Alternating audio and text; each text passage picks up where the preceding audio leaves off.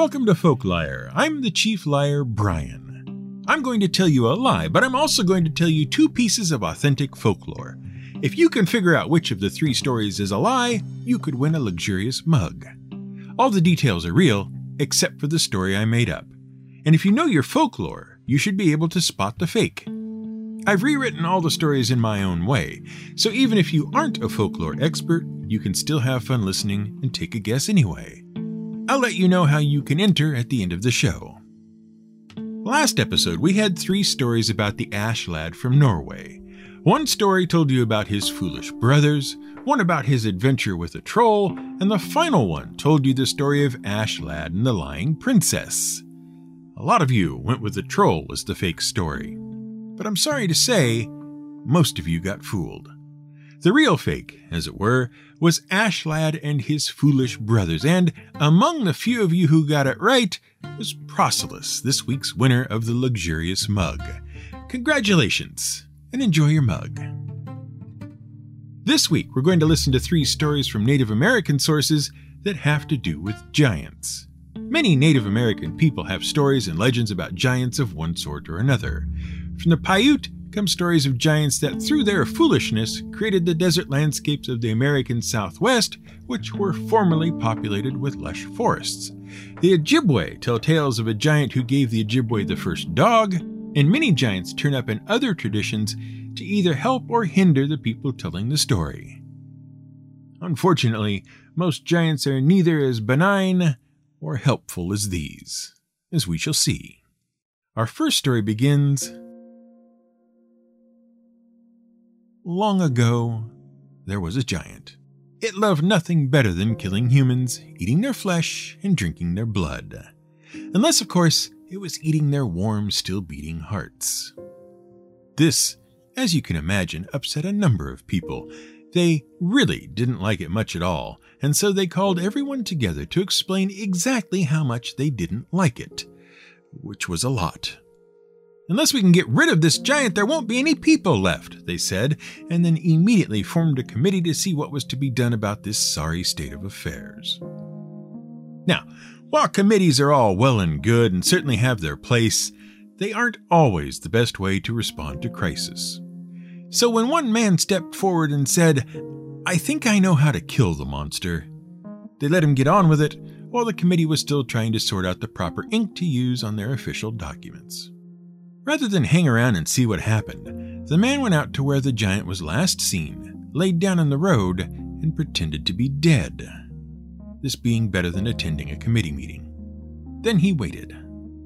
Well, sure enough, along came the giant, and as soon as he saw the man laying there dead, he said, "Well, this is just too easy. I suppose I don't even have to catch and kill them anymore. They just fall over dead at the mere thought of me.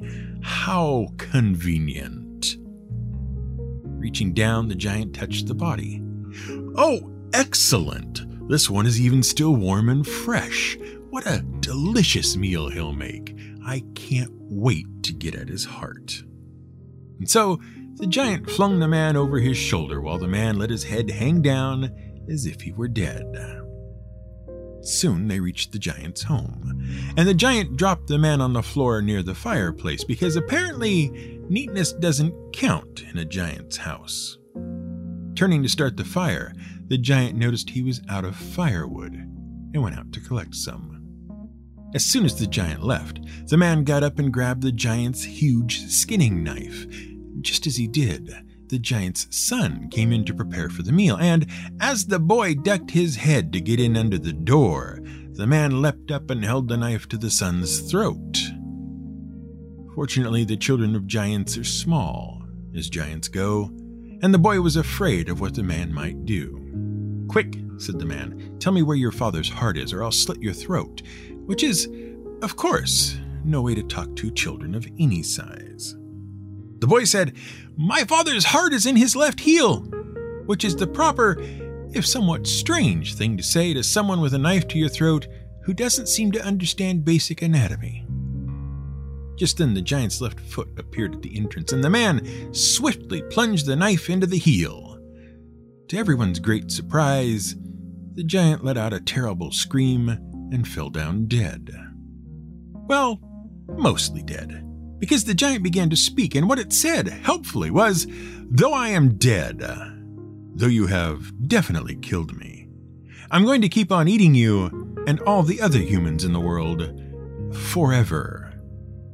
And then he probably laughed evilly or something. "That's what you think," said the man. "I'll make sure you can never, ever, ever eat anyone again." And so saying, he cut the giant's body into pieces right there in front of the giant's son and everything. It was going to take years of counseling to get over it, but eventually he did. We presume. No one has really said. The man took up the pieces and threw them into the fire and burned them to ashes. Then he took the ashes, ran outside, and threw them into the air for the wind to scatter across the earth. But as the ashes left the man's hand and caught the air, they turned into a black swarm of mosquitoes, and from the swarm of mosquitoes could be heard the giant's voice laughing and saying, "Yes, I'll eat you all until the end of time."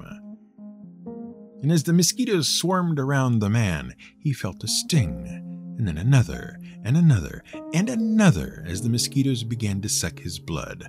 All day long, for the rest of his life, the mosquitoes bit and stung, and the man scratched and scratched and scratched. Our next story brings in the mythological figure of Coyote from a time before the name meant what it means today.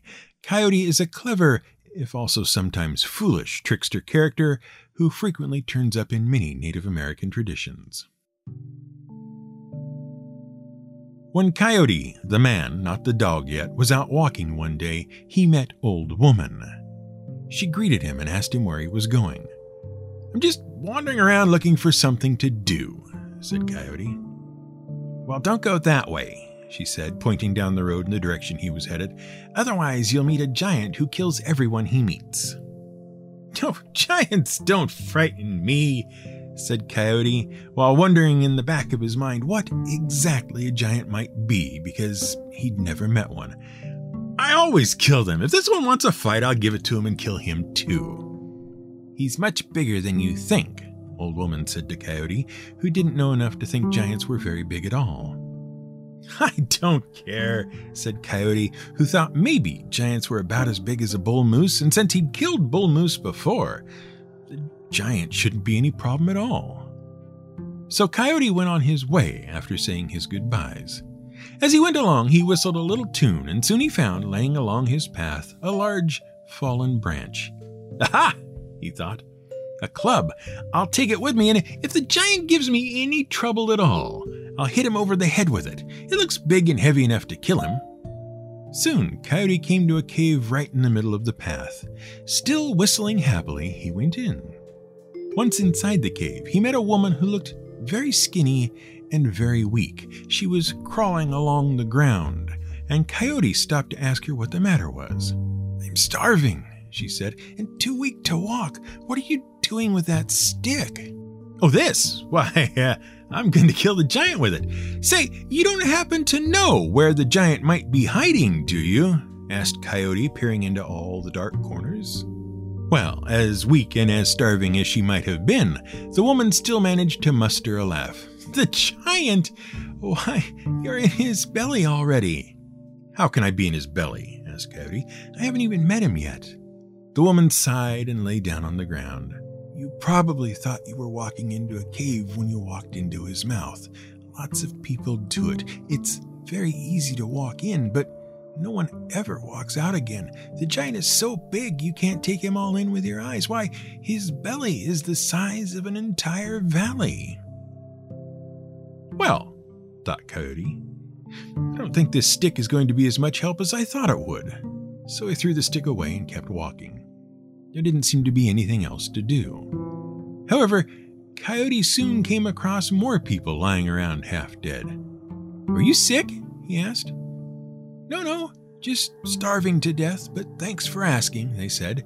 "We're trapped inside the giant, you see." Coyote looked around. "You're very foolish," said Coyote. "If we were really inside a giant and this cave is really his stomach, then the walls must be made of meat and fat. Why don't you just cut some of that off and eat it?" "Well, we never thought of that," they said. "That's because you're not as smart as I am," said Coyote, who started this whole adventure out never having heard of giants. He took his hunting knife out and started cutting chunks out of the cave walls just to see if it was all true. And sure enough, the walls were indeed made of fat and meat, and finally, Coyote was convinced he was inside a very, very large giant, much bigger than a bull moose. He gave some of the fat and meat to the starving people, and even went back and gave some to the woman he had met earlier. Soon, everyone was starting to feel stronger, and as much as anyone can trapped inside a giant's stomach, much happier. Though not completely happy, as there was still one major problem. "Thank you for feeding us," said the people, "but how are we going to get out of this giant?" Coyote thought a moment. "No problem. I'll kill the giant by stabbing it in the heart." "Ah," said all the people, "I see." And then they waited. After a few minutes of standing around awkwardly, Coyote finally asked, "Does anyone know where the giant's heart is? It's got to be around here somewhere." "Well, maybe it's that volcano way over there. You know, the one that's puffing and beating like a heart," the people said. "Oh, well, maybe so." And off Coyote went and began cutting into the mountain. Then the giant spoke up. Excuse me? What's going on? Is that you, Coyote? I've heard of you. Stop all this stabbing and cutting and leave me alone. Come along to my mouth and I'll let you out." "Oh, I'll come along out eventually, but not just yet," said Coyote, continuing to hack away at the heart. As he did so, he leaned over to the others and said, "I've nearly got him where I want him. As soon as he starts dying, there's going to be an earthquake. He'll open up his mouth to take his last breath, and then his mouth will close once more forever. So be ready to run out fast." Well, Coyote cut deep into the giant's heart until lava started to flow out, which was, of course, the giant's blood. The giant groaned, and the ground under the people's feet began to tremble. "Quick now!" shouted Coyote and pointed.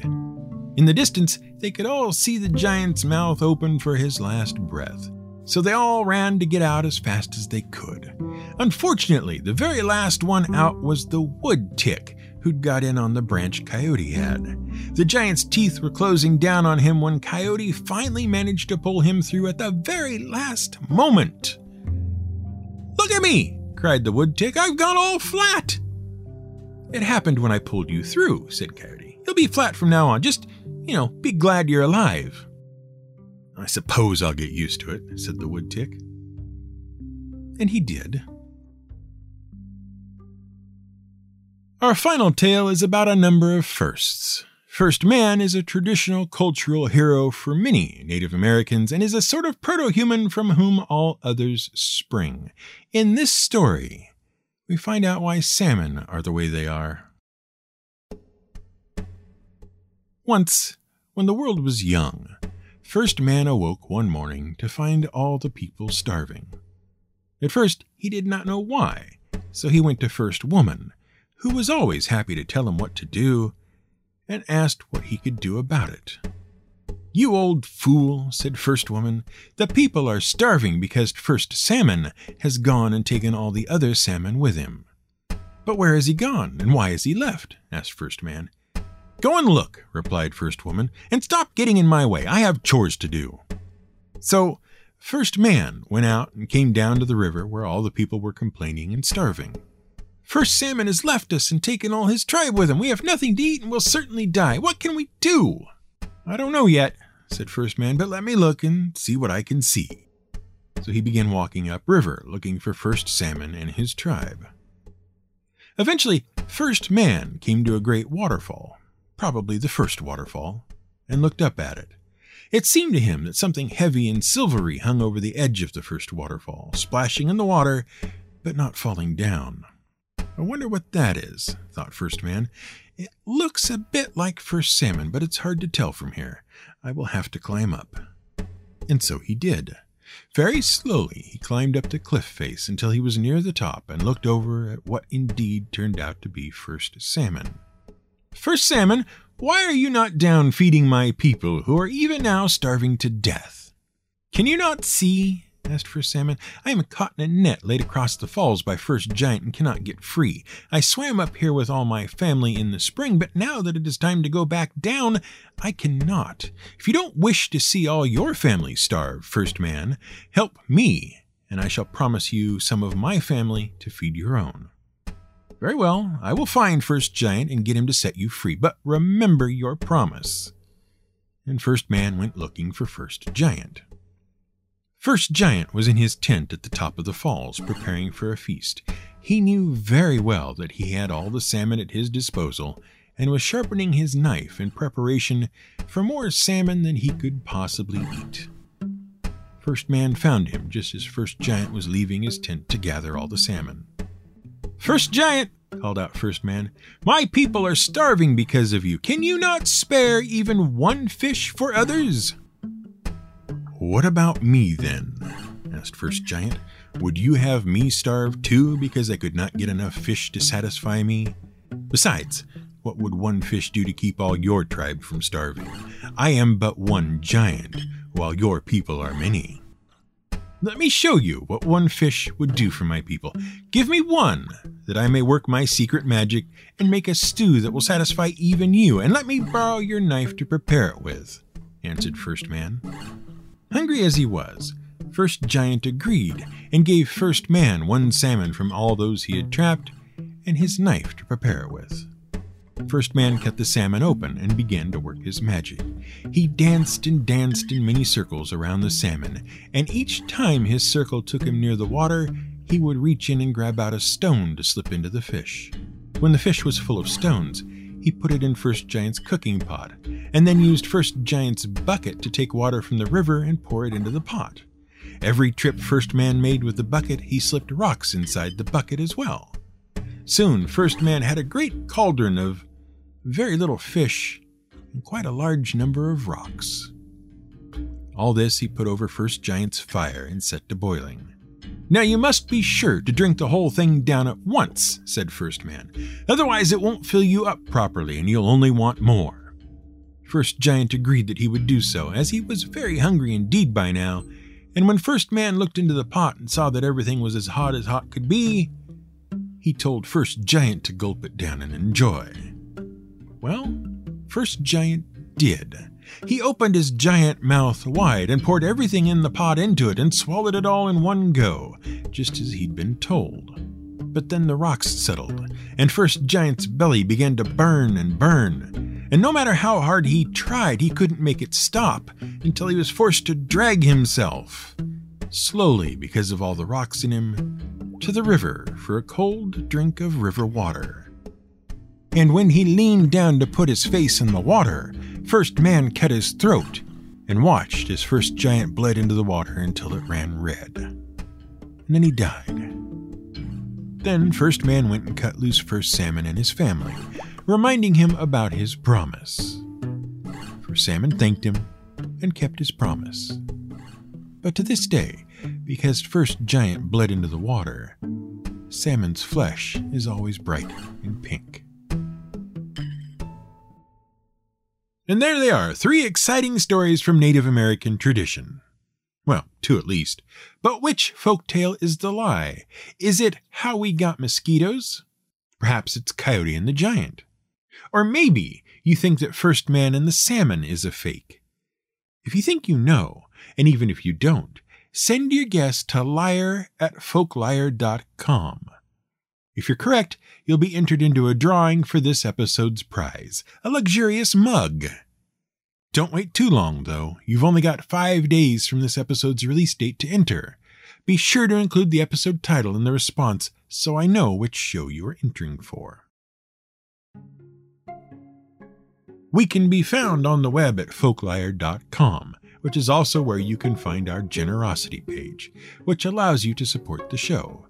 If you join as a member of Buy Me a Coffee, you'll get access to transcripts and early episode releases, as well as other perks. So don't hesitate to join today, and join the likes of Ian, Ash, and Sid. The more the merrier. Thanks for listening. Folkliar is a production of Fiddleback Productions and is researched, written, and produced by Brian Casey. Music was provided by Blue Dot Sessions. Our luxurious mug prize is awarded by random draw from among all correct entries. Entries are only accepted by email to liar@folkliar.com. Entries are due no later than 5 days after the episode is first published. 1 entry per person, please.